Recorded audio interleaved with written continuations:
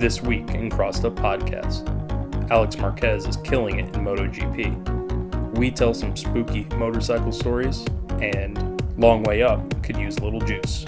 This is Crossed Up Podcast. All right, so let's get started. First things first, MotoGP.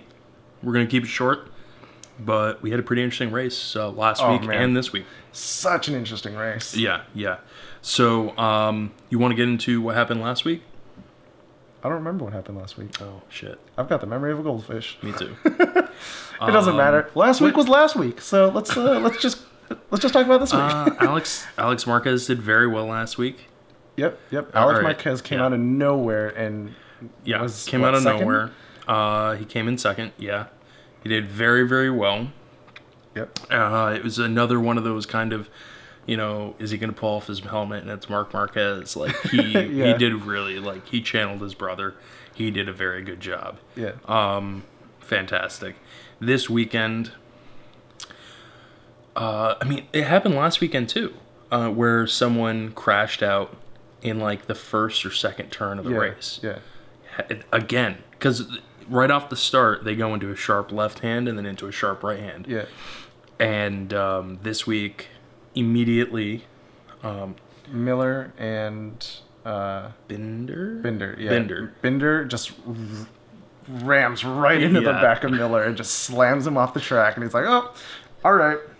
There's Miller out again. Once again, not his fault. And there's a picture of, I believe it's Miller is walking away, and Binder just kind of comes up and bats him on the back. You're just Miller cannot get a break. Yeah. He either finishes, he does very well when he finishes most times. Yeah. Or he crashes out. Whether it's someone hitting him or he crashes out himself. So it seems like this season what I've noticed is a lot of people choosing a harder tire, either a harder tire or a softer tire than they should. Mm-hmm. When really they should have gone for something not quite like that. And really this week it was only Alex Marquez who did kind of... Yeah. Well, before we talk about Alex, immediately after Jack Miller and Binder had their crash, that was on turn 2 on... It was first lap as well, I think. Yeah, the first lap, the second turn, Taka Nakagami. Yeah, it was the third turn or something. It was immediately falling. Because he was on pole the first time, the first Japanese pole since 1996 or something like that, and he crashes out, and everyone's like, "Oh no!" Yeah, the third race. The third turn took him out, and he got just thrown on the ground. I don't know. Yeah. So it took them a little bit to get to the replay, because at first it looked like maybe he just low-sided. Maybe he just didn't have heat in the tires, and it just he just lost traction and just slid. But watching the replay, it was harsh. Because it definitely, his tires either locked up or something. Because he was coming up to the turn, he started braking, tilted it over, and it just slammed him on the ground. Something happened. It just kind of the bike, it was already at full lean, and then very quickly it just kind of went the rest of the way and slammed him onto the ground, and it looked pretty violent. I hope he's okay. So, that was crazy. And then, like you were saying, Alex Marquez. Yeah. The only rider to go with a hard front tire. Yeah. Right? Everyone else was on a medium or a soft front and medium or soft rears, and he went for a hard. And the problem with the hard front tires, and always has been, is that they give you very, very little feedback as to how much grip you have, where you are on the tire. From what I've heard, it's just you don't really know where the tire is until it's gone. Yeah. And that just kind of seems like that's what happened is, he just went and the front just slid out and he went. Yeah. Also, it's very hard to get heat and keep heat in those harder tires. Yeah, exactly. So, he just kind of, it just the front tire vanished from underneath him. Yeah, exactly. Yeah. It just kind of poof. and he went off the track. But yeah, I mean, that's the thing is, like we were talking about, is you have to play the game the way that the game wants to be played sometimes, Yeah. So if you choose a hard tire, you have to play the tire game. You can't play the aggressive, like constantly trying to pass, constantly, trying to get ahead if you're playing the tire game. But if you're playing the soft tire game, then you have to make sure that you get yourself enough ahead that it makes it worth it, because otherwise, if you kill your tires too early, you're not going to make it to the end, and you're just going to start dropping seconds each lap. Well, I think one of the issues was, I mean, this is kind of something that we see in these doubleheader races, which is something that doesn't happen in MotoGP ever, is racing the same circuit twice. In the last race, Alex, finished the race. He did very well. He came in second. And I'm sure he took that experience and said, probably after the race or something like that, he looked at his tire and said, I think I made the wrong decision on the tire. Maybe he felt he should have gone for the hard in that first race. Yeah. And that was the thing that made him not come in first. I'm just speculating. But there must be some reason why he didn't go for that medium tire again. Yeah. And, obviously it was the wrong choice. Yeah. But that's a choice that people are more likely to make that conservative choice in the first race. Yeah. And then push harder. Then a more aggressive choice in the second race. Because they didn't, if they finished the race, they didn't crash out. And you've got that kind of nugget in the back of your head, potentially. Yeah, that says, I can go harder. I could have gone harder. Yeah. There are definitely some times I could have gone harder. And that has to play a little bit of a psychological role in the race, which I think is one of the interesting things about this series, is because they're racing a bunch of the circuits twice in a row. Yeah. Yeah. So, is there anything else we need to talk about with MotoGP, or do you think we're done? No, I think we're good. Wow. Our MotoGP segments have been like exactly 7 seconds for a little while now. I'm sorry, 7 minutes. Yeah, my bad. Interesting. Just that's how long it takes to distill a MotoGP race, I guess. Yeah. All right, so let's move on. It's the Halloween special. It is spooky season coming up. Ooh, spooky season. And you guys have been paying attention to our upload schedule. Yeah. So you know that this episode comes out on a very special time. Yeah, a few days before KTM night. I mean, Halloween. Yeah, so it should be, I think we wanted to make this a nice, special, spooky episode. Very spooky. Very. So we found some 100% true spooky motorcycle stories. Yeah. There's no falsifications in these stories. They are all 100% undeniable fact. So let's get started. Yeah. Why don't you go first, Brian? I know you have a few there. All right. You wake up at night and you hear a bump. You grab a flashlight to go and see what it is. As you creep downstairs quietly, you hear shuffling light breathing. A pan crashes to the floor. As you peek your head around the corner, your eyes lock on something in the kitchen. It's a dark and shadowy figure. You flick on the lights, trying to scare it and see what it is. To your horror, there in your kitchen, rustling through your food in your refrigerator, is a 2008 Versys 650. Oh, disgusting. The screams echo through the woods. You try to slow down to catch your breath, but you hear it approaching very, very quickly. Its shrill whine pierces easily through all the brush, and you sprint again. You know there is no escape, but you have to try. It's too fast. You hear the whoosh as it slows down to take a look around the trees, its sharp fingers scraping. It screams again as it senses you and quickly accelerates. Inhumanly quick. Before you know it, the H2R is right on top of you.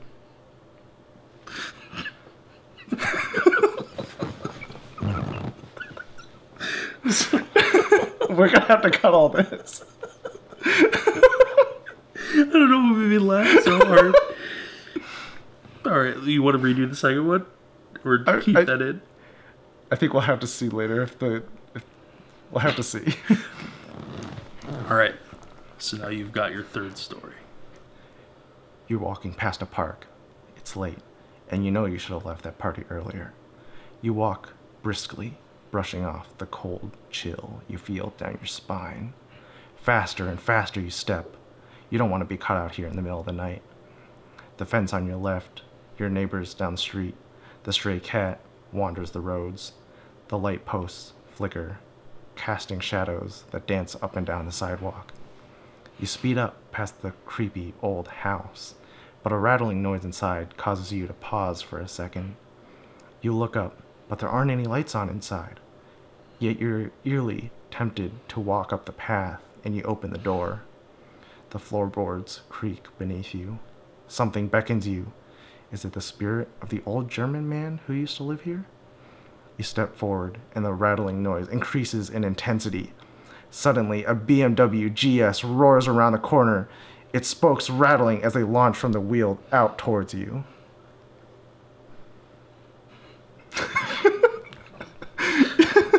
You can't laugh at everyone. Sorry. That was a very funny flaw in the most recent GS. All these people had to get their spokes replaced. It was funny. We knew like 2 people who had to get their tires replaced.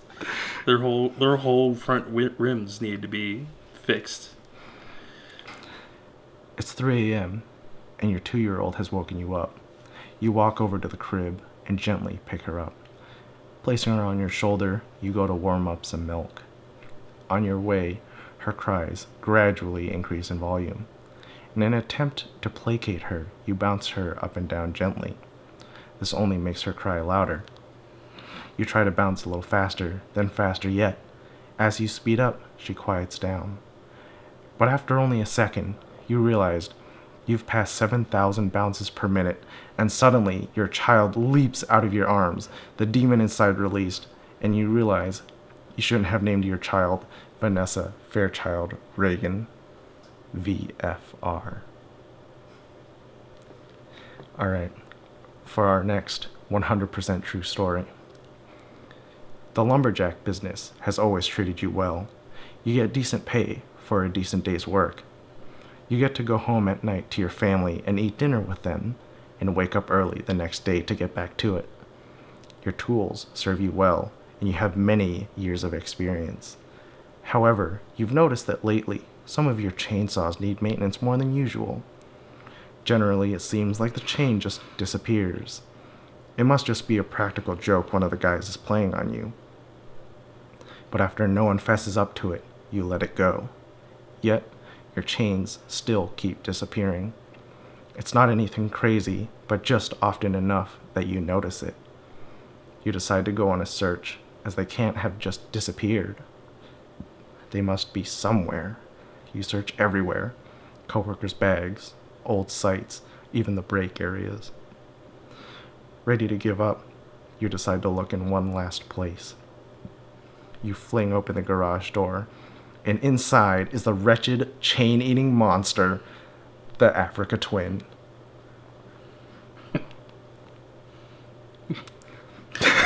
It's not wrong. That's a very real to me, at least, story. And for our next 100% true spooky story is Derek. I found this story over the last week. I had to piece it together through various articles and newspaper clippings. It's the story of Timmy, a new rider who thought he knew it all after learning to ride on a Ninja 400. Timmy was in the market for a new motorcycle. He had completed the MSF Basic Rider course last year to get his license. A few weeks ago, he finished the Advanced Rider course on his Ninja 400. Timmy felt he was ready for an upgrade. He wanted to get a superbike. Timmy had been looking for months, but now that it was late October and the season was winding down, he knew he could find some good deals. Timmy found a listing for a BMW S1000RR. It was a bit expensive, but he figured he could talk the price down. When he arrived, the seller was unwilling to budge. Timmy said to himself, BMWs are for snobs and jerks anyway. Next, he went to look at a blue GSXR 1000. The price was low, but the bike looked good in the pictures. When he arrived, the Gixxer was not the same motorcycle as in the pictures. The plastics were white, gold, and black, and did not quite fit right. The seller had clearly used cheap aftermarket fairing kit and old photos in their ad. Timmy simply walked away. On his way home, Timmy passed a used motorcycle dealer. He decided to take a look. As he browsed the selection between all the Harley-Davidsons, Indians, and Triumphs, he saw a 2017 CBR 1000RR. It was relatively new, with about 3,000 miles on it. When he saw the price tag, $14,999, Timmy stormed out. He might as well buy a new CBR at those prices. Timmy got back in his car and started the engine. He heard the soft ding of a text message on his phone. Imagine his surprise when he read the message. I know you want to buy a liter bike. Meet me at the Walmart parking lot in 2 hours. Bring a trailer. 2 hours later, Timmy found himself in a Walmart parking lot, looking at an immaculate 2019 Yamaha R1. It was red and black, and had all of the best mods. A power commander, carbon fiber Akrapovic shorty exhaust with full pipes, color match shorty folding levers, braided steel brake lines, fresh tires, and a Motonicity brake fluid reservoir cozy. It was perfect. Timmy could not believe his eyes. But the disappointment filled his mind when he realized he could never afford this bike. Timmy told the seller, I can't afford this. The seller replied, Yes, you can. How much do you want? Asked Timmy. I think $9,999 is fair. This guy must be a fucking idiot, thought Timmy. But out loud he said, How did you know I was looking for a bike? How did you get my number? The seller responded, I know some people, but I need this bike gone. Are you in? Yes, said Timmy. Before he knew it, he was backing the trailer up to his garage with a title in hand and $10,000 missing from his pocket. Normally, he would have run a vehicle history and done a test drive. He felt the bike was calling to him in that Walmart parking lot. That night, he dreamed of riding the R1. It was like flying. He dreamed of riding through desert canyons, and suddenly the sky grew dark. He looked up to see a full moon. He could see the outline of huge clouds in the distance, the edges flashing periodically with intense lightning. The clouds were coming toward him at a frightening speed. It began to rain harder and harder. Soon it started to hail.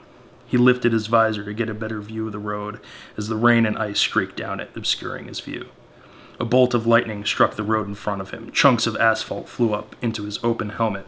The pain was intense. He put his hands up to his face instinctively.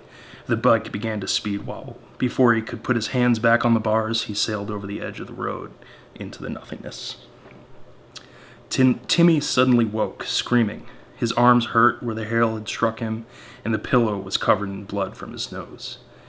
After a few moments, he got his bearings. He was no stranger to nightmares, but had never had a bloody nose in his life. He decided that he could not sleep in a bloody bed, so he got up, tore the sheets off, and threw them in the washing machine. Still stunned by the vividness of his dream, he decided to head outside to the garage. As he opened the door, he saw the red glow from where he had parked the bike. As his eyes adjusted to the darkness, he could see that the light was coming from the headlights of the R1. He had not noticed that the bike had red halo headlights. Timmy felt a strange pang of guilt for not looking the bike over before purchasing it. He found the switch that controlled the lights and turned it off. Timmy had wondered how the lights had been turned on. He yawned and decided that they must have always been on, and he simply didn't notice them in the daytime sun. Normally, he wouldn't go for lights like that, but he had to admit to himself, They looked pretty evil. Yawning again, he turned around and went back to bed. The next day, Timmy woke up. He hadn't gotten much sleep. He called his supervisor to let her know that he would not be coming into work today. Nothing had ever gotten done on Fridays anyway. He decided he would take his tired ass to the DMV and get his paperwork in order. It took about 3 hours, but everything went smoothly. He headed home and got ready to take the bike to get inspected. He loaded the bike back onto the trailer and headed to his favorite mechanic shop. It was about 30 minutes away. He'd bought his Ninja 400 there, and he trusted the mechanics. After about 2 hours later, he was back in his garage and unloading the bike. Timmy decided to take his bike out for a quick ride. Nothing too crazy. He was still very tired. Relaxed was the word of the day. The ride was fantastic. The bike felt as if it was tailor-made for him. He was dumbfounded by the ease with which he could maneuver the bike. Everything felt perfect. This was his first ride. The roads were empty. It was 3:30 p.m. Rush hour had not yet begun. And he already felt perfectly in tune with the bike. As he approached an empty intersection, the light turned green. A horn blared. Timmy slammed on the brakes and came to a stop inches from getting hit by a massive pickup truck. "What the hell are you doing?" Timmy yelled. He looked up at the light, expecting to see a green light. It was red. Someone honked at him. Suddenly, he was aware that he was in the middle of a busy intersection. He put the bike in first gear, released the clutch, and got out of the intersection. He pulled over a short distance away. The clock on his bike showed 5:15. "That can't be right," he said to himself. He pulled out his phone, and the time said 5:15. Exhausted, but now very awake, he rode home. Tim's exhaustion finally caught up with him when he got home. In a daze, he microwaved a dinner and ate it quickly while looking at the MotoGP free practice times on his phone. He made his way to the bedroom, flopped onto the bed, and immediately fell asleep. Timmy found himself sitting on a bike, braking heavily as he arrived in the paddock. There was a slight mist on his visor. 2 team mechanics in helmets with dark-tinted visors grabbed his bike as he came to a stop. He stepped off the bike and realized that the 2 mechanics' helmets were empty. He frantically stumbled off the bike, away from the 2 mechanics, and noticed his R1 off to the right, already running. He clambered onto the bike, desperate to escape the 2 headless mechanics. He dropped it into first gear and took off down pit lane. He entered the track at the beginning of turn 1, and immediately knew something was wrong. He could feel his rear tire lose grip. The rear of the bike started to swing around on him. He and the bike began to slide, but he felt no pain. Still sliding on his back, he sat up. The number 93 took up his entire of his vision. Timmy woke up, sitting upright in a cold sweat. He felt as if the wind had been knocked out of him, blood dripping from his chin. There was a loud rhythmic noise that he couldn't identify. As he regained his bearings, he realized what it was. Someone was revving the R1 in the garage. He ran downstairs and through the garage door. The room was pitch black, only lit by the red glow of the halo light's exhaust and an intermittent flash of fire from the shorty exhaust. Timmy was frozen with fear. He could not see who was revving the engine. He flipped the light switch. The lights did not come on. "Hey, who's there?" he yelled, over the sound of the roaring cross-plane inline 4. He grabbed a shovel he kept next to the door and started to approach the bike, ready to strike. "Get off my bike," he yelled. The exhaust was almost too loud to bear and got louder with every step. He doubted whoever was on the bike could hear anything he said. He swung the shovel down over the bike, hoping to strike the intruder. He heard the loud clank of metal on metal. Realizing that there was no one on the bike, he lunged for the kill switch and turned the bike off. The noise stopped. Frantically, Tim ran back to the door, desperate to get his cell phone, the only flashlight he owned. Flicking the light switch as he left the garage, more out of habit than anything else, the lights came on. He stopped, incredulous. He spun around, glancing around the room for the intruder, but no one was there. His eyes were drawn to the massive dent he had made in the tank of the motorcycle. "This is just another dream," he said out loud, not really believing his own words. He resolved to just deal with it in the morning. He retreated to the living room, laid on the couch. He glanced at the clock under his TV. It read 4:30 a.m. Timmy had only slept 4 hours in the last few days. Fuck. Happy Halloween, I guess. He closed his eyes and fell asleep. Timmy woke up, feeling well rested. The clock under the TV read 5:45 p.m. He decided it was time to take stock of the damage to his motorcycle. He entered the garage. The lights were still on. To his surprise, there was no damage to the bike. Confused and relieved, he decided to head out on his annual Halloween ride. Perplexed, he put his suit up. Confused and relieved, he decided to head out on his annual Halloween ride. Back in the saddle, Timmy found himself in the groove. He felt at home. He had been riding for quite some time. It was getting late, and most of the trick-or-treaters had gone home with their candy hauls. Timmy decided it was time to have some fun on some twisty roads. There were some hills about 10 miles east of the city that he knew like the back of his hand. It was a state park area, so there were no houses or trick-or-treaters to worry about. Timmy knew it was getting late. He looked down and saw it was just after 10. He had been riding for almost 5 hours and was still feeling great. He decided to head home, but to take the long way so he could ride on one of his favorite roads, Nine Kill Road. Timmy was in his element. The road followed a small creek in the hills. As he swooped left and right on the tree-lined road, the bike felt more and more powerful, almost like it had become alive. Suddenly, his rear tire broke loose, and he started to fall to his left. Timmy had a flashback of the dream he had had the previous night. He tried to relax and let the bike find its grip. Suddenly, the bike stood bolt upright, sending its rider through the air and into the trees. Timmy felt a sharp pain in his lower back. Barely conscious, he rolled back into the road. He tried to stand up, but was unable to feel his legs. A wave of panic set in as Timmy slowly took stock of his situation. He couldn't move his legs. Frantically, he searched his pocket for his cell phone to no avail. A pair of red halo lights caught his eye. Was the bike still straight up? Was the bike still upright? What the hell? Timmy murmured. The R1 was accelerating toward him. Panicked, Timmy tried to crawl out of the way, but the Yamaha had its own plans. Timmy's screams were drowned out by the R1 bouncing off the red line in third gear. There was no escape for Timmy. The Yamaha's front tire plowed a path through his neck, just below the chin strap. They never did find Timmy's head. No one knows what happened to the R1. Some think it moved on to a new victim in a new city. Some believe it returned to hell. But one thing is for certain. On particularly dark nights, you can still hear Timmy's screams and the howl of an R1 in the hills of Nine Kill Road to this day. Those stories were all 100% true. 100% true. All facts, no lies. We promise if you look around, you can find more stories exactly like these. For sure. So, yeah. Let's move on to some other spooky, scary things for this year. Yeah.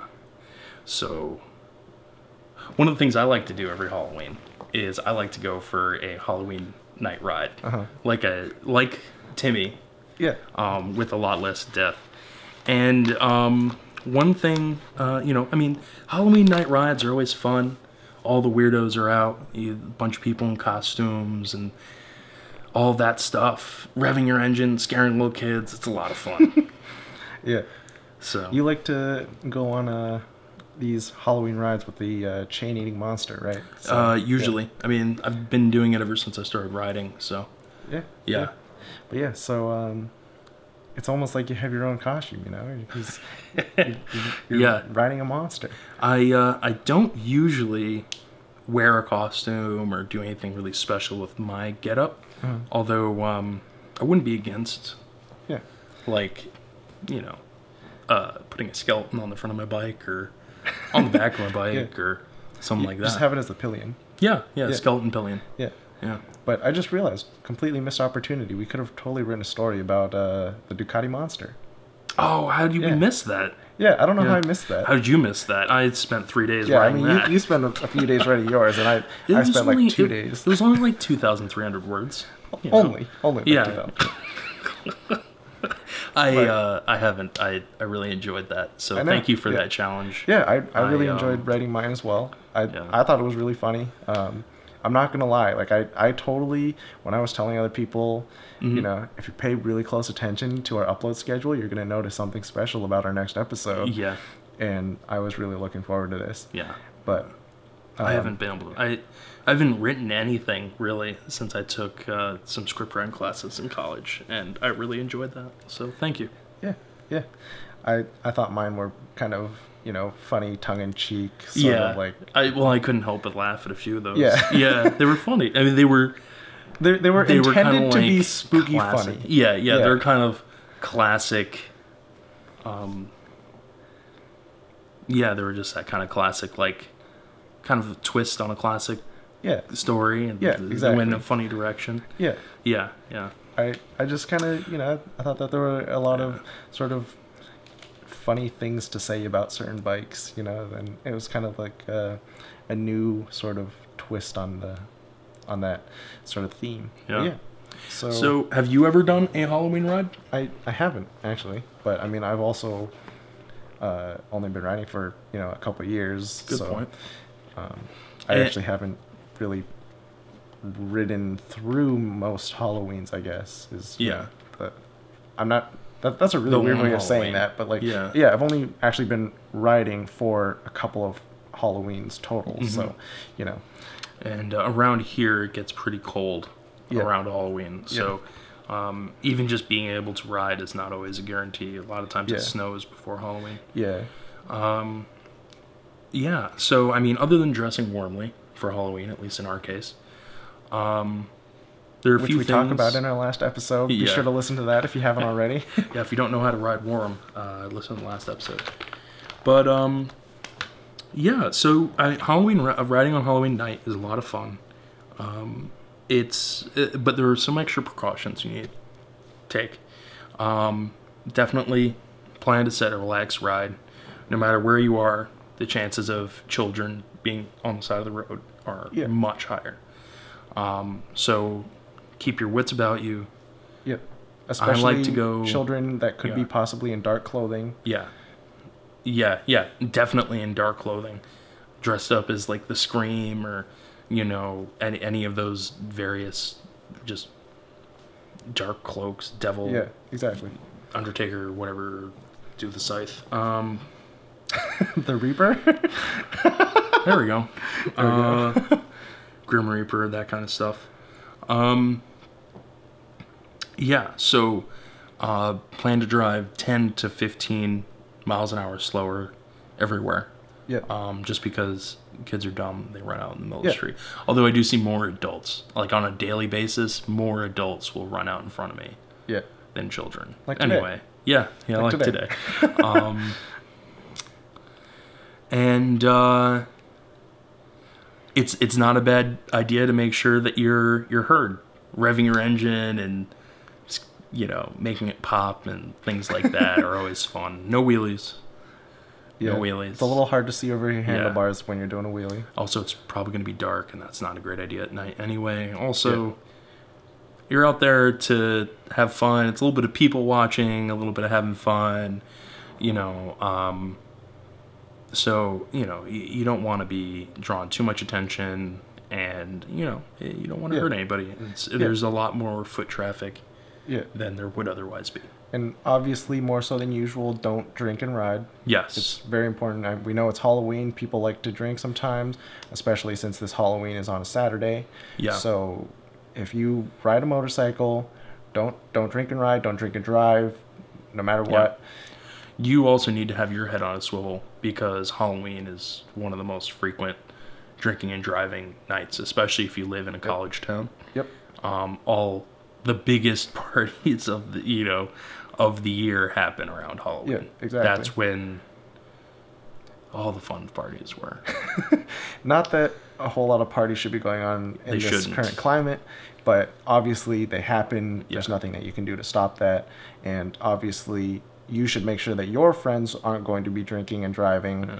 You obviously can't I make do everyone know else. of one Jello party going on on Halloween. Yeah.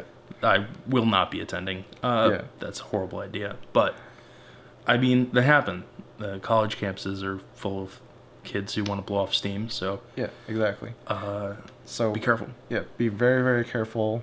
Make sure that your headlights work very well, that they're all angled and positioned properly, because you don't want to outride your headlights and suddenly a child or someone wearing dark clothing just kind of appears, because that's always how it happens, is they just appear. Show up. Yeah. So please be careful. Don't do anything that could endanger yourselves or anyone else. Yeah. So go out and have fun. Yeah, it's a great time to just mosey around in first gear and just watch people. This year might be not great for trick-or-treating, let's be honest. Yeah. I haven't seen Halloween officially canceled where we are. I have heard of a lot of places kind of saying try not to do it or something like that, but obviously it's kind of just a tradition and people are going to do it. So you can have fun. Yeah, for sure. If you're here on the East Coast, there's also Mischief Night, which can also be a fun ride. Highly suggest that could be fun. Are you aware of Mischief Night? I'm not. Really? Yeah, so that's an East Coast tradition. Okay. And I'm not sure if it actually has reached, I'm pretty sure it's reached Western New York, but it's more of a New York City, New Jersey suburb kind of tradition. And it is traditional for teenagers to go out and maraud, covering trees with toilet paper and egging houses and playing pranks on their neighbors and things like that, hitting mailboxes with baseball bats. All of these great pastimes that East Coast teenagers have come up with. I, for one, have not taken part in Mischief Night. I've been out with others on Mischief Night. These people probably don't listen to the podcast, but know who they are, like if they do. Riding around on skateboards and being hooligans on the 30th. So that's a fun night to be out to, because you're bound to see trees covered in toilet paper and kids walking around with egg cartons and stuff like that. Okay. I mean, they're not everywhere, but you may catch it. So although toilet paper is pretty expensive right now, so yeah, toilet paper is a little one of those commodities right now. Yeah. So but that's a fun ride too. I mean, I don't know. Maybe Mischief Night's not as much of a thing as it used to be when I was a kid. I don't know. I don't know. I wouldn't know this. Yeah. So yeah, but yeah. So let's talk a little bit about how, now that we're getting into these really, really cold winter seasons for what's probably a lot of people that ride, what our upload schedule might look like. So we do plan on still holding on to our regular every 2 week schedule. Yeah. But next week we will... Not next week. No. Okay. Shortly after MotoGP. Yeah. There will be after a switch up. Yeah. After MotoGP, our schedule might move. It's going to shift by 1 week. Yeah, it's going to shift, but it won't be against you. It will give you one extra episode to listen to our fine voices, but it will just be moved by 1 week. Yeah. So there'll be 2 weeks with 2 episodes back to back. Yep. So you get a little more Brian and Derek. Yeah, but yeah. So we do plan on continuing our every 2 week upload schedule. You'll get to hear our beautiful voices every 2 weeks still. And we'll just, instead of talking about rides that we have been on, we will simply talk about rides that we might have in the future. Maybe we'll talk some more about things like our Iron Butt and Coda Trip, something like that. I'd like to, we'll be able to talk more about our experiences, maybe get a little bit more into motorcycle news, because that's when a lot of stuff, when it's winter in the Northern Hemisphere, that's when a lot of the motorcycle news starts coming out. Yeah. Yeah. To and really that's start to when build that bikes- hype about, Yeah. new bikes that are coming out. So people will be kind of like, oh man, when this new bike comes out, I'm going to go ride that. Yeah. So, yeah. And So that's when everyone's saving up their money to buy their next bike. yeah. So, Yeah. We'll probably talk a little bit about winterizing your motorcycle, whether Mhm. that's something that you do, because not everyone is crazy like us where we ride in the winter sometimes. You a little bit more so than me. At lunch today, we were talking about how we ride in the winter with someone who had joined our group relatively recently.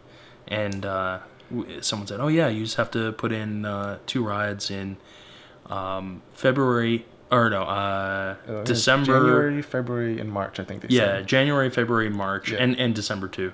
Okay. Usually. I think it was something like that. It was like December, January, and February, or I don't remember. I ride through them all, so I don't really. Yeah. Anyway, and that's to get like the Cold Club, notoriety. And he's like, oh, I can do that. 2 rides? And then someone's like, well, no. Every month, every Yeah. one of those months, you need to do 2 rides. He's Yeah. like, oh, no. Yeah. Screw Yeah. that. Yeah. And Yeah. it gets cold here. Yeah, it gets very, very cold here, which is one of the hardest parts. Yeah. And for you'll go down to basically any temperature as long as there's Oh. not salt on the ground. Cold is just a number, Brian. Age is just a number and prison's just a room, okay? Yeah, yep. But yeah, so for me, the coldest I've been down to is really not much lower than 40, maybe like middle of the high 30s, somewhere around 36 or 37. I haven't done anything colder than that, but that's just because generally if it's colder than that, then it means that there's generally salt on the ground, Yeah. and I don't particularly want to ride if there's salt on the ground, just for a multitude of reasons, being the salt will make your stuff rust, and salt also kind of acts like little pebbles. If you're where we are and they just use giant chunks of salt and they literally are just gravel in Yeah. salt form, or salt in gravel form. Yes. Yeah, so it's not very frequent that we get days where it is salt-free and also like 16 degrees. But when those days do happen, I am out there. The key, like we'd mentioned last week, is definitely layering. Yeah. But it's also planning your route. Mm-hmm. The highway at 16 degrees is torture. So Yeah. surface streets, keeping it under 40, Yeah. staying in the 30s. Heated gear if you can swing it. If not, whatever. Short rides. So, if you've got a moderate commute like I do, it's a 15 to 20 minute commute on the highway. That becomes a 30 to 40 minute commute on the back roads. That I can deal with. I can deal with riding at those temperatures for 30 to 40 minutes with all of my gear on. Yeah. But I don't think I could. That's the weird thing, is I can definitely do it at 35. I don't think I could ride on the highway at 65 to 70, or even 55 with that gear, just Yeah. because it's stripping so much more of that heat away from you. Yeah. And it's, you're stripping the heat away. Yeah. Yeah. So that's all we want to talk about that, because otherwise Yeah. it's just going to end up being a whole lot of rehashing from Yeah, last it episode. really is. It really is. But yeah. So what else do we want to talk about? Where are we at? Let's see, we're at 48 minutes, so. Okay. Maybe we should have come up with more stuff to talk about. I thought we should have. I It didn't can be realize a our short. stories were going to be that short, honestly. Yeah. We could just re-record them and make them longer. Well, if you want to re-record yours, you're welcome to. I'm not re-recording mine. No, yours is long enough. But yeah. Yeah. Yeah, there's nothing else I really want to talk about. We can just edit early. It can be a short episode. I don't mind that. Let's do like a quick update on Long Way Up. You're not up to date on Long Way Up. Close enough. And we're back. We just watched the rest of Long Way Up. Yeah, we watched up that. until where we're at now. Yeah, we're current. So, Peru, very interesting. Yeah. Machu Picchu, not much riding in that episode. Yeah. But Machu Picchu was gorgeous. They got there at a very, very lucky time. You know, the clouds were in a very perfect position. They got great shots of everything, and it is beautiful. You know, everything's green. It's low clouds beautiful. And yeah, it's just beautiful. Beautiful. Makes me really want to go and look. Yeah. So after Machu Picchu and Peru, they got into Ecuador. Yeah. Yeah. I believe. Oh no, Colombia. Ecuador, then Colombia. I can't remember right now, but I think so. I think we should check a map before we keep talking. Otherwise, we're going to look like idiots. I mean, I'm sure that we look like idiots anyway. They can't really... I mean, they haven't been able to see us. So... It's okay. They don't know what we look like. We're Americans. No, they know what you look like. They know what I look like. I'm just it's kidding. on the Instagram. I know. I'm kidding. Follow us at Crossed Up Podcast. Ecuador. Okay. And then Colombia. Yeah. Yeah. So, So they rode through Ecuador and then Colombia, and they're hitting a whole lot of rain right now. Yeah, they're hitting a ton of rain. It's really fucking scary. I don't think... They just entered Colombia, so that they could take a flight out to Peru. I'm sorry, a flight out to Panama. The big issue at this point is that Ewan McGregor's bike just broke, and Harley said, so that range extending software that we set up for you guys broke the bike. Yeah. And the bikes have a huge, long list of error codes. And then they say, well, we have two options. We can send you another bike, or we can send you another battery. And reading between the lines,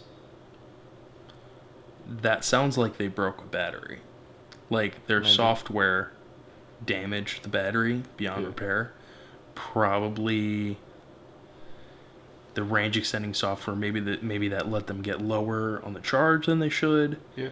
Or did something where they were discharging cells at different rates and charging cells at different rates. Yeah. And then now the batteries are just borked. Yeah, and now Ewan's battery is borked, which doesn't sound good for Charlie's battery. So preceding this, they were riding in the rain, very cold, rainy night, and Ewan McGregor's battery suddenly dropped down to 67. And as we talked about, lithium batteries do terrible when it's cold. Yeah. So we're assuming, because they had talked a little bit about complaining about it being a little bit cold, we're assuming that it probably got a little bit chilly, and then the batteries ran into issues from cooling down again. So, like we mentioned earlier, when they were doing all that riding in that cold weather, they probably did a lot of permanent damage to those cells. Yeah. So now this is just kind of that manifestation of our... Of what we had talked about. what we had talked about, where there's damage to those batteries. Yeah. Almost guarantee it. Oh yeah, yeah. Riding those bikes at the temperatures that they were riding at the beginning definitely damaged the batteries. Whether or not... So my guess is that range extending software they gave them might have had to do with the cold temperatures that they were riding in anyway, where they were only getting, 80 miles out of a charge. Yeah. And I imagine Harley may have said, oh, well, we can kind of fix that by using a software tweak. Yeah. That's my guess. Yeah. I don't know if this was a tweak from the beginning, but it's because the mileage, their published range in the show lines up with the published range of the Livewire. Yeah. I think it was a tweak they made because of the cold weather. And I think that they're paying the price for using those batteries at cold temps. Yeah. Yeah. My guess is that, like you said, the Livewire probably has its own built-in buffer because generally that's kind of what companies are doing these days is they don't allow the user to access the top 10% and the bottom 10%. Yeah. So there's about 20% of the battery that you just can't use in order to protect the longevity of the bike. Yeah. And so they probably just kind of tweaked that and said, okay, well, we'll let you use the actual 100% and let the battery discharge down to maybe like 5%. Yeah. These are just hypothetical numbers. Nothing. It could be 20 and 10 for all we know, right? Yeah. But either way, that causes permanent damage to batteries, and this is all just speculation. But I think that's probably what happened. Is just they just kind of allowed them to access more of the battery, which causes you to have more problems later on down the road, which we see now. They also talked about having to continuously tow charge the Rivians at one point. Yeah. That was something that Russ had talked about in one of the voiceovers. That to be able to make it, they were going to have to tow charge the cars a few times in order to make it to Columbia. And that was interesting. They must not be able to... We know that Rivian's charge points that they called fast charge are not fast charge points. They're level 1 charge. They're level 1, yeah. Those trucks... I mean, I know how long it takes to charge a Tesla on level 1. Doesn't it take like a whole day? Yeah. No, if it can take several days to get that 300 miles back into your car, plugged into a normal household outlet. Yeah. So I don't understand if they're doing 300-mile days every day. There's no way that those trucks can do that on residential or level 1 charging. Yeah. They may have had a couple level 2 charging points when they're in the cities. I doubt it. Yeah.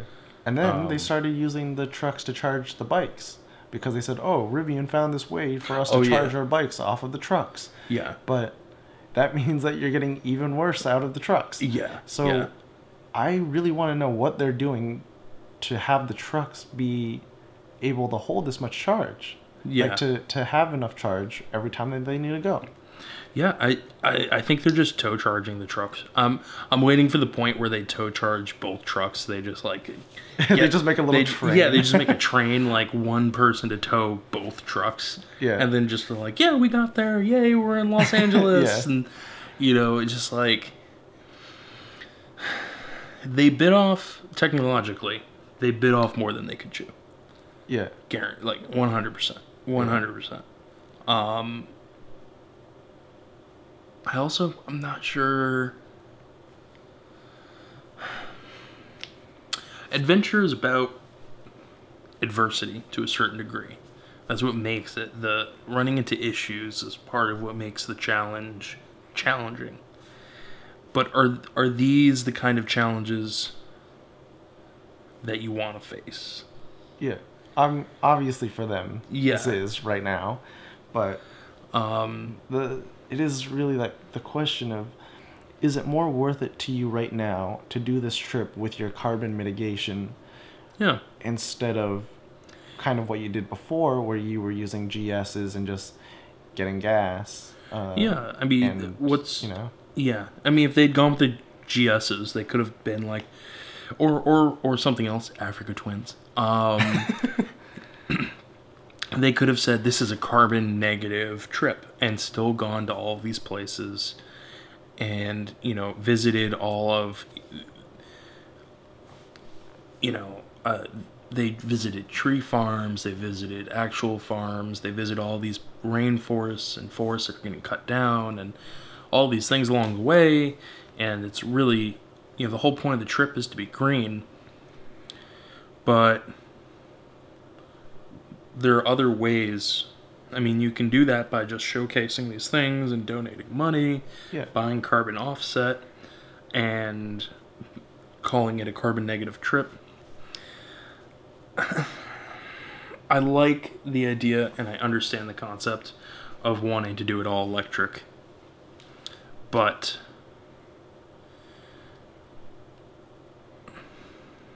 it's not super feasible, and I feel like it's actually impacted their ability to film the trip. Yeah. If you watch this show compared to Long Way Round and Long Way Down, where much more of the episodes are dedicated to riding and the experiences on the motorcycles, this episode, or this season, is much more focused on the internal drama, the drama of using electric bikes, which shouldn't be the whole point. Like, there just were almost no issues with the BMWs. Like, their tail frames broke because they had too much weight on them. Yeah. But in both cases, it wasn't like they took up the majority of every episode. Yeah. Or it wasn't like, oh no, the tail frames on the GS broke. We can't go anywhere for the next however many hours while we try to get this sorted. It was, we can ride. We just probably should be really careful, and we're going to find a place to weld it. And then that welder doesn't properly ground the bike and shorts out your ABS system. or overvolts your ABS system. Then you have to buy Claudio a new bike. But, that's a very short. That's not long, drawn out. Yeah. My battery keeps dying. It's just constant. And it's, it takes away from the adventure a little bit. And also they're going through these interesting places, but I feel like they're meeting less people in this trip. Yeah. I don't know, because in the other two trips, it felt like they were very far from civilization all the time. Mm-hmm. And in this one, because they're required to get electricity, they're required to follow roads. Yeah, exactly. I mean, in the beginning, there were some places that generated their own electricity and stuff, but none of them could charge from those locations. Yeah. So now they're stuck being in cities. And the cities are just cities. Yeah. They're not interesting individuals. They're not people living off the land. It's not foreign. You know what I mean? It's not. I mean, it is obviously it's foreign, but it's not. It's not the same level of foreign as like when they were in Russia. Yeah, it's not conceptually foreign. Yeah, it's these people are just living the way I do in a different country. Yeah, very similar to the way I do in a different country.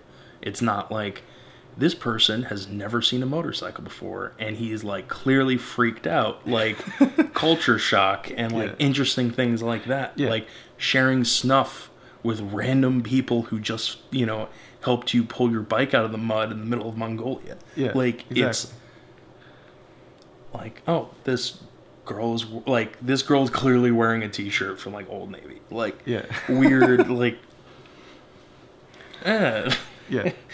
But, yeah, what I thought was really funny was... Sorry. What I thought was really funny was when they... Well, we both thought it was pretty funny. When he goes, okay, I'm going to ride on Claudio's bike, and Claudio's going to ride on the back. Oh, yeah. And then he goes to pull it out of this sort of little... Like parking garage? Yeah, little parking garage. There was a parking garage that they basically, like...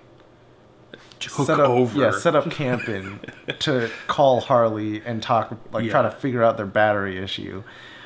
And so then they get on Claudio's bike, and he goes, okay, and we're off, and then just stalls it right there because he's so not used to the clutch right He now. has no idea how to ride a manual bike for like a split second.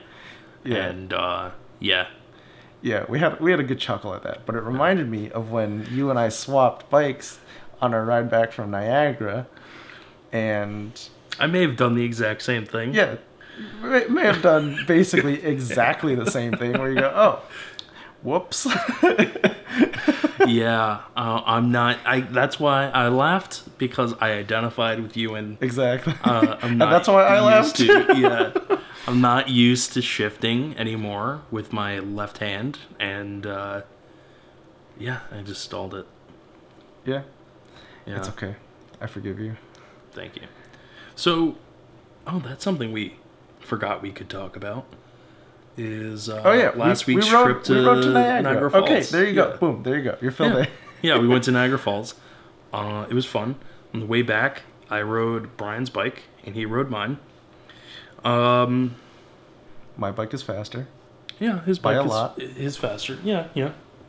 But Not really by a lot, but it was definitely faster. And I mean, I enjoyed it. It reminded me I want to get a sport bike. Yeah, But and it kind of also opened your mind to my complaints with the seat, because the seat is there's something it's- weird about it. It's not terrible, but it's really not great. The edges are hard. Yeah. I think it's really just that the edge where it goes from flat to rounding over is just too stiff, and then it kind of gives you a little pressure point as you ride, and because your legs just kind of hang down there, so it just kind of turns into a pressure point and slowly builds up over time, and just it's a little annoying, but Yeah. it's fine. It's fine. Yeah. I mean, I enjoyed it. I took a few turns at decent speeds, and really, hi Maggie, really enjoyed it. What'd you think of the Twin? Oh, it's awful. Terrible bike. Do not buy an Africa Twin, guys. Cannot talk. No, it was really a very interesting feeling. And you know, when we took off, we talked about, oh, you know, there's drive and there's sport mode, right? And I said, oh, I'm probably not going to put it in a sport mode, because I figured that drive would probably be fairly sporty, and then sport would be kind of almost like a race mode. But the drive mode is actually really, really tame. It shifts super early. I Short remarked, shifts. Yeah, I remarked as I was riding it that if you just put it in drive, it shifts at like 2,500, something like that, and it's kind of a weird feeling, because then you just kind of roll onto the throttle, and it's like, I don't really want to go, you know? But then you put it in sport mode, and does it stiffen up the suspension to put it in sport mode? I don't No. think it's active suspension. It has right? no active suspension, because even if it did, the most of the time you get custom suspension, it takes it out. But, Okay. But yeah, so put it in sport mode, and it felt like a very different bike. It was much, much peppier, yeah. and very, very smooth, very quick. It's super weird though to just roll onto the throttle and it just And it just goes. does it. Yeah. Yeah. No clutching, no fuss, no nothing. And I think that Did you is- ever find yourself reaching for the clutch when you were I coming to did, red lights? I did a couple of times. I Yeah. was like, oh wait, no, there's no clutch. That's why. So there's a parking brake there, and Yeah. they made it come way out Yeah. from your hand so that you don't grab the parking Yeah. brake as you're getting used to the bike. Yeah. That is the weirdest thing. Is Yeah. like because you're coming up to a red light, and you find yourself just like grasping for nothing with your left hand. Yeah. It's super weird. And I also talked about how the DCT is kind of a little bit interesting when you're trying to come to a stop. I think that the bike is a little bit tall for me. I don't know that I would be super comfortable for a while if I bought one. Yeah. Because where on my bike I can just put a foot down, on yours I have to very deliberately scoot forward on the seat and, you know, slightly turn my body to get my left foot down onto the ground. Oh, okay. A lot of It's- people just lean the bike. Okay. Like, they'll just let the bike lean over a little bit. Okay. Yeah. But I don't know, maybe it's just habit for me to keep the Mhm. bike pretty upright when I come to a stop. But the other thing is that it's almost like it doesn't want to stop. So Yeah. yeah. Yeah. So you have to kind of where Because you can't just put it in neutral. Like, Yeah. you can't put the bike in neutral unless it's at a stop. yeah. And because it's an automatic, it doesn't want to stop unless you're Yeah. holding the brake. Yeah. And then after the bike has fully come to a stop, then you can let go of the brake and it'll just sit there. yeah. But you have to brake fully to a stop. You Yeah. can't brake most of the way and then just kind of glide to a stop. Yeah. Even no Yeah. matter how little of a glide it is, it was Yeah. If you're going like 1 mile an hour, it'll accelerate up to like 5. Yeah. As long as you start moving, it will Yeah. continue moving.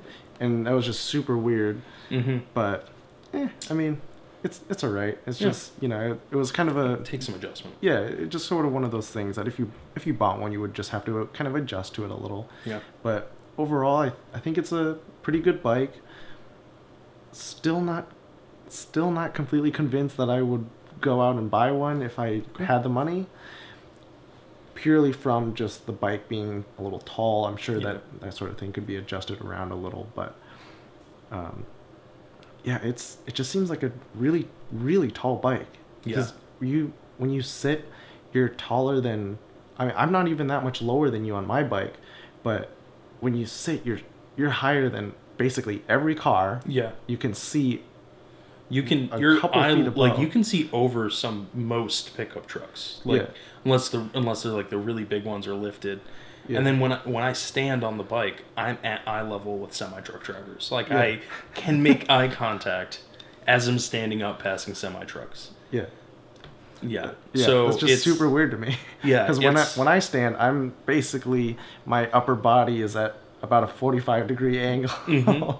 whereas when you stand, you can stand straight up. Yeah. So, yeah, And it's weird. It was really weird at first, but I've come to really love that because when traffic gets weird, like something's going on, or I need to see over a car or through an SUV or something like that, I can just stand up really easily, look over everything, get an idea of what's going on. The taller bikes are definitely it's a nice feature Yeah. once you get used to it. yeah. And the other thing I noticed is that it's super, super stable at low speeds. We Oh, talked yeah. about this a little bit, but even though it is quite a tall bike and is therefore a little bit top heavy, it's just so balanced and so stable at those low speeds that I often found myself just kind of not even really wanting to stop as we were Yeah. coming up to a red light or something. It felt like the bike could super easily just kind of chill at 1 mile an hour, 2 miles an hour, just Yeah. kind of roll itself, and it would just balance perfectly, which For is sure. But yeah. but I mean that's a nice feature of the Africa Twin, but almost any bike with a 21-inch front tire will have that same gyroscopic effect. Yeah. So, I mean, that's not unique is basically what I'm Yeah, saying. It's not yeah. unique. But I mean, this is also my first time. Mhm. It was also my first time being on anything with a 21-inch Yeah. front, where I've always been on 16 and 17s. Yeah, yeah. So it's interesting. Yeah, so one of my favorite things about the VFR, and it really reminded me a lot of riding the sport bikes that I used to own. Yeah.